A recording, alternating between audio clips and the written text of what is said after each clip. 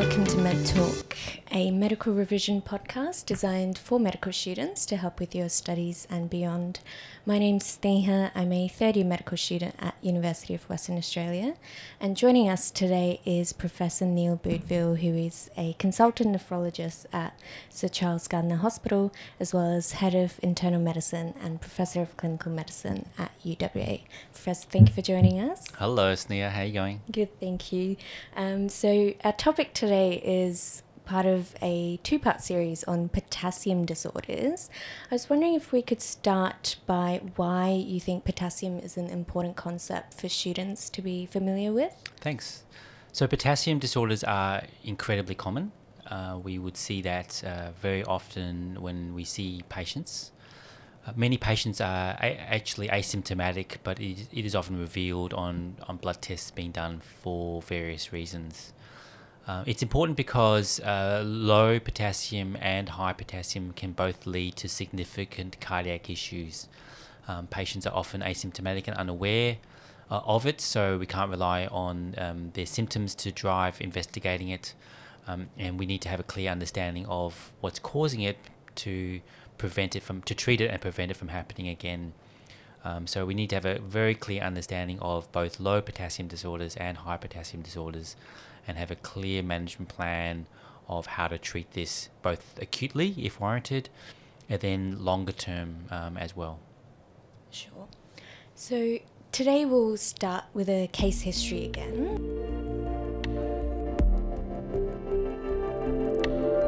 Our patient today is a 35-year-old woman who is referred for investigation of her hypertension and hypokalemia. Her hypertension was picked up when she went to join a gym, and the hypokalemia after her GP investigated her hypertension. She has no past medical history and takes no medication. On examination, her blood pressure is 165/95 with no postural drop. Her JVP was +3 centimeters. Everything else was normal. Electrolytes revealed a low potassium of 2.7 millimoles per litre, so normal is 3.6 to 5 millimoles per litre. The only other abnormality in her electrolytes was a bicarbonate of 40 millimoles per litre, which normal is between 20 and 26 millimoles per litre. Her blood gases reveal a pH of 7.5 and a PCO2 of 54. Normal is about 40. So quite a lot there. I was wondering if you could take us through what you think are the salient features on that history, and if you could please also discuss your thought process as you hear that. Great, thanks. So there's another number of issues with this patient, but as the talk is about potassium, I'm just going to focus on the hypokalemia to start with. And before I talk about the patient, I think we need to, unfortunately, revisit our physiology of potassium balance. The physiology of potassium balance is crucial for understanding and working out the cause of potassium disorders, and also for working out how we're going to treat a patient with potassium disorders. So the first thing to know about potassium is that the majority of our potassium is actually intracellular. So even though we measure potassium in our blood, that is not a good estimate of the total amount of potassium someone has. In fact, we have approximately 50 times as much potassium in our cells than we have in our blood. And then if you think about how potassium gets into your body and how it gets out of the body, it's really simple, because the only way it gets into your body, unless doctors and nurses are doing it on you, the only way it gets into your body is by oral intake. And then when it leaves the body, the only two ways that it really leaves the body is via your kidneys and via your gastrointestinal tract. So when you think about the causes of potassium disorders, and when you think about the treatment of potassium disorders, you need to think about the relationship between the potassium in the cells and in the blood, and intake versus removal of potassium out of the body. So when I think about low potassium, if I think about the movement of potassium in and out of the cells, I kind of think about disorders like high insulin levels, typically given iatrogenically, and beta agonists, typically salbutamol. They both have receptors on the cell that, when they are activated, will drive potassium into the cell and lower your blood potassium. Metabolic alkalosis or alkalosis can also cause low potassium or cause potassium to shift into the cell, but clinically it tends not to be an important cause.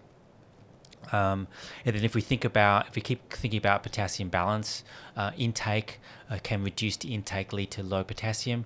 In fact, our body is amazing in its ability to conserve potassium, and so low intake by itself would be a very unusual cause of hypokalemia, especially in a country like Australia. But it may exacerbate or reveal another issue going on with the patient, but it's unlikely to be the sole cause of hypokalemia. And so the causes, the more common causes, is either from gut loss or from kidney loss. And so the GIT losses are classically related to diarrhea. So most patients will give you a history of that. So usually it's pretty apparent if there's a GI driver for the hypokalemia. As far as renal losses, there are a number of conditions for renal losses, and we'll go through that later on. So fundamentally, when you see a patient with hypokalemia, yes, you need to know about intake. Yes, you need to know if they're on insulin and salbutamol as the more common causes of cell shift. But ultimately, you're trying to work out if it's a gut loss or a renal loss. And the easiest way to do that is just by doing a potassium concentration in someone's urine. And fundamentally, there's various different normal ranges or normals, but if someone is hypokalemic, the kidney should be conserving the potassium. It should be reabsorbing the potassium and not excreting potassium, and usually does a very good job at that. And so your urine potassium concentration should be less than 20 millimoles per litre. There's a few different other numbers in the literature out there, but 20 millimoles per litre is the kind of number that I think about. So if your renal potassium, spot urine potassium concentration is less than 20 millimoles per litre, that to me would suggest that your loss of potassium is probably from your gut. And some patients, most patients will tell you if they've got diarrhea, but some patients are not so forthcoming. Typically people who have laxative abuse tend to be a little bit more quiet about this as a cause.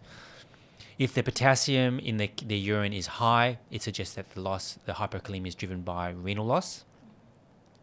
And then that's when I then go to back to physiology. Unfortunately for you guys, I go back to acid-base. And I look to see if the person has got metabolic acidosis or alkalosis. And if the patient with hypokalemia who's losing potassium in their kidneys has metabolic acidosis, that to me suggests that they've probably got a renal tubular acidosis that's driving their hypokalemia, or possibly they may be surreptitiously vomiting. So the classic case would be a bulimic patient who doesn't want to reveal their vomiting to you. They could present in a similar kind of biochemistry. If on the other hand they've got metabolic alkalosis and they've got renal wasting of potassium, then that to me, then the next question then is, what is their volume status? So if they've got low intravascular volume or normal or low blood pressure, then that to me would suggest diuretic abuse, or some of the genetic conditions that look like diabetic abuse, which is like Bartter syndrome and Giedelman syndrome. And the other thing would be, or more Bartter's than Giedelman's, and the other thing would be vomiting as well. Surreptitious vomiting can present in that way too. Now, if they however have high blood pressure or are hypervolemic, then that would suggest that there is excessive mineralocorticoid activity. So excessive aldosterone type activity. So if you remember, aldosterone causes you, in the distal convoluted tubule, cause you to reabsorb sodium at the expense of potassium. So in your kidneys, the main controllers of potassium excretion is your distal convoluted tubule. Almost all of the potassium that you filter into your urine is reabsorbed in your proximal convoluted tubule and the loop of Henle. So it's the distal convoluted tubule, right at the end of the kidneys, that control the amount of potassium you excrete. And that's mainly controlled by aldosterone. It can be controlled a little bit by the amount of sodium that hits the kidneys and the urine flow. Now I'm getting a bit complicated, I know, but fundamentally you can think about it's controlled by aldosterone. So if you've got hypokalemia that is associated with that's due to renal wasting of potassium, and the patient is overloaded or hypertensive, then I think about too much aldosterone. So they're reabsorbing the sodium, and with the sodium goes the water, hence they're hypertensive and overloaded, and they're peeing out the potassium. So when thinking about that, then the next thing you need to do is you need to do your renin and aldosterone levels, okay? Because that's what drives, that's what helps you differentiate the causes. And this is where it gets even more confusing if I haven't confused you already. So you can have high renin and high aldosterone causing this clinical presentation. And that would be renin secreting tumours, which is incredibly uncommon. It would include malignant hypertension and renal artery stenosis. Or you could have low renin and high aldosterone, so it's just aldosterone driving the clinical picture, and that will be your classic Conn syndrome, or the unusual glucocorticoid remediable hyperaldosteronism. And there's a few other unusual causes. Or it could be low renin and low aldosterone, which is classically Cushing's, which is excessive cortisol, which has a mineralocorticoid type activity. And there's various other congenital causes, Little syndrome and congenital adrenal hyperplasia, which are uncommon. But basically, if you see someone who's in that clinical picture, you look at the renin and aldosterone levels, and that will tell you what the cause is. So with all that kind of information in mind, if I look back at this patient or this case that you've given to me, what the important features in conjunction with her hypokalemia to try to work out why she's hypokalemic is, the important features are she's hypertensive and she's well volumed. They haven't given us a renal potassium concentration, but the likelihood is that she's probably potassium wasting in her kidneys, because she hasn't got a history of diarrhea. And so the first thing I think about that, if it's renal potassium wasting, I think about the acid-base balance, and the pH is high, 7.5. So I think that she's got a metabolic alkalosis, so I don't think she's got renal tubular acidosis. And then, so she's got high pH, metabolic alkalosis, and she's got a increased volume and hypertensive. So this is more the excessive mineralocorticoid type activity. So the next thing I would do for this lady would be do her renin and aldosterone levels to try to work out which of those causes are. But this will be, as an example, this will be a classic presentation of Conn syndrome. Thank you for that. I certainly needed that revision in physiology. So you mentioned this patient has metabolic alkalosis. Could respiratory alkalosis cause similar disturbances in potassium, or is it just metabolic? Well, I don't think the metabolic alkalosis is not driving the low potassium. So even though alkalosis just cause potassium to go into the cell, it's not significant enough to cause the hypokalemia. The metabolic alkalosis in this case is a bit more complicated as well. Is that when you think about the aldosterone effect in the distal convoluted tubule, it causes reabsorption of sodium and excretion of potassium.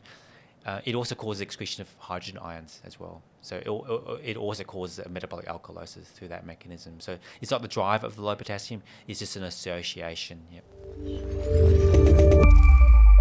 So what would you expect students to pick up on hearing that history? Yeah, so it's a very complicated way of thinking that I've described. And I appreciate that. I would expect a student to understand the flow of potassium or the way potassium balances within a person. The idea of intake versus output, and the idea of cell shifts, and that most of the potassium is intracellular versus extracellular. So I'd expect a student to know that. And then I would expect a student to, with that in mind, be able to tease out the GI versus renal losses by the history. They wouldn't necessarily need to know to do a spot urine potassium concentration, but they would need to be able to know GI versus renal losses to take kind of a history. And to be honest, if they haven't got a history of diarrhea, it's almost always going to be renal loss. So you can really go down the path of renal causes. And then, so the causes are, the causes would be typically the most common cause as far as, if I was a gambling man, what would be the most common cause? The most common cause would be medications and diuretics in particular. Lasix would be the classic. But I would hope a student would be able to know diuretics can cause it. And I would hope a student can kind of think that what are all the other renal causes. Maybe a final year student know that, or think about renal tubular acidosis as a possibility. It's a hard diagnosis to make, I appreciate, unless you see a lot of it. So maybe they don't need to know how to make the diagnosis. And then there needs to be some consideration for the renin-aldosterone axis, mainly because the hypertensive patient with low potassium needs to be recognised that could be a secondary hypertension as the cause of that. So you kind of need to recognise that patient. Sure. So we've talked a bit about the investigations that you do, and you mentioned the renin-aldosterone levels are quite important. Are there any other investigations that should be performed when you see a patient with low potassiums immediately? Well, you might want to check their magnesium as well. It's often low too. You need both to be normalised. And no, it's primarily a volume assessment, with a blood pressure, urine potassium concentration, and a acid base or blood gas or a venous gas. Sure. Yeah. Would you do an ECG for hypokalemia at all? The patients tend to be asymptomatic, and the ECGs tend to be pretty well normal until the potassium is very low. Then you do get some ECG abnormalities. To be honest, I would be wanting to treat all levels of low potassium, and the how quickly you want to get it up fundamentally depends on how low it is, rather than ECG changes, which is maybe a little bit different to hyperkalemia. Okay, sure. So just along the same lines of management, you said the goal of treatment would be to normalise potassium levels. How would you treat hyperkalemia then? So it's a combination of trying to work out what the cause is. So if you don't work out the cause, you're not going to, it's going to keep recurring when you do replete their potassium in their blood. So, for example, if it's diuretic use, then you really want to have a think about, can I reduce the diuretics, or can I change the diuretics to ones that cause less release of potassium? So some of the potassium sparing diuretics, for example. But often, they're on medications for a reason. So sometimes you can't change it. You just have to try to manage it. And so I tend to also look at the rate of change of potassium. So is this a sudden reduction in potassium, or is this kind of a long-standing problem? If it's a sudden kind of reduction and things are falling, I might tend to be more aggressive. If things have been low for a while, then I'll tend to be a bit slower in trying to correct them. So everyone's a little bit different. I kind of guess if it's 3.0 to 3.6, I'll be happy to get them up slowly. So just give them oral potassium. You can either give it to them as a slow release kind of formulation like Slow-K, or as a liquid, quicker acting formulation like KCL. And there's a few other formulations. All of them taste terrible, I'm told. Or if it's less than 3.0, then you might want to do it more quickly. So you might want to give it intravenously. That's a very rough rule of guide. That's it's not a definite number. And I've certainly had people in the high 2s that I've replenished aggressively with oral potassium, because it's sometimes difficult to get them admitted and give IVs and all that kind of stuff. Sure. So in this patient, would you then consider oral or IV potassium? I kind of think that she's been running around with this low potassium for a long time. I kind of think she's got a chronic condition, to be honest. And so I would try to replenish her slowly, because she's going to probably need, until you resolve the underlying cause, she's probably going to need chronic potassium replacement, because she's going to be excreting potassium for whatever the underlying reason is. Now, obviously, patients don't like medications, and so if she can replenish with diet, then that would be great, and that might be her preference is diet. Rather than tablets. And I would tend to give, if I was going to give medication, I'd tend to give a slow release, like slow K. Yeah. So did we have any take-home points before we finish hypokalemia? So I think the take-home point is to understand potassium balance, and that will help you with working out the cause and working out the treatment. And then, and most of the causes can be worked out by the history. These fancy tests could be maybe left to those difficult patients that you don't know what's going on. So you could probably work out what's going on by the history. You could probably replace the hypokalemia with medications, and if it all corrects, then I guess don't worry about it. Mm-hmm. But the patients who tend to be recurring or have ongoing problems, they might need a deeper understanding of the tests that are involved.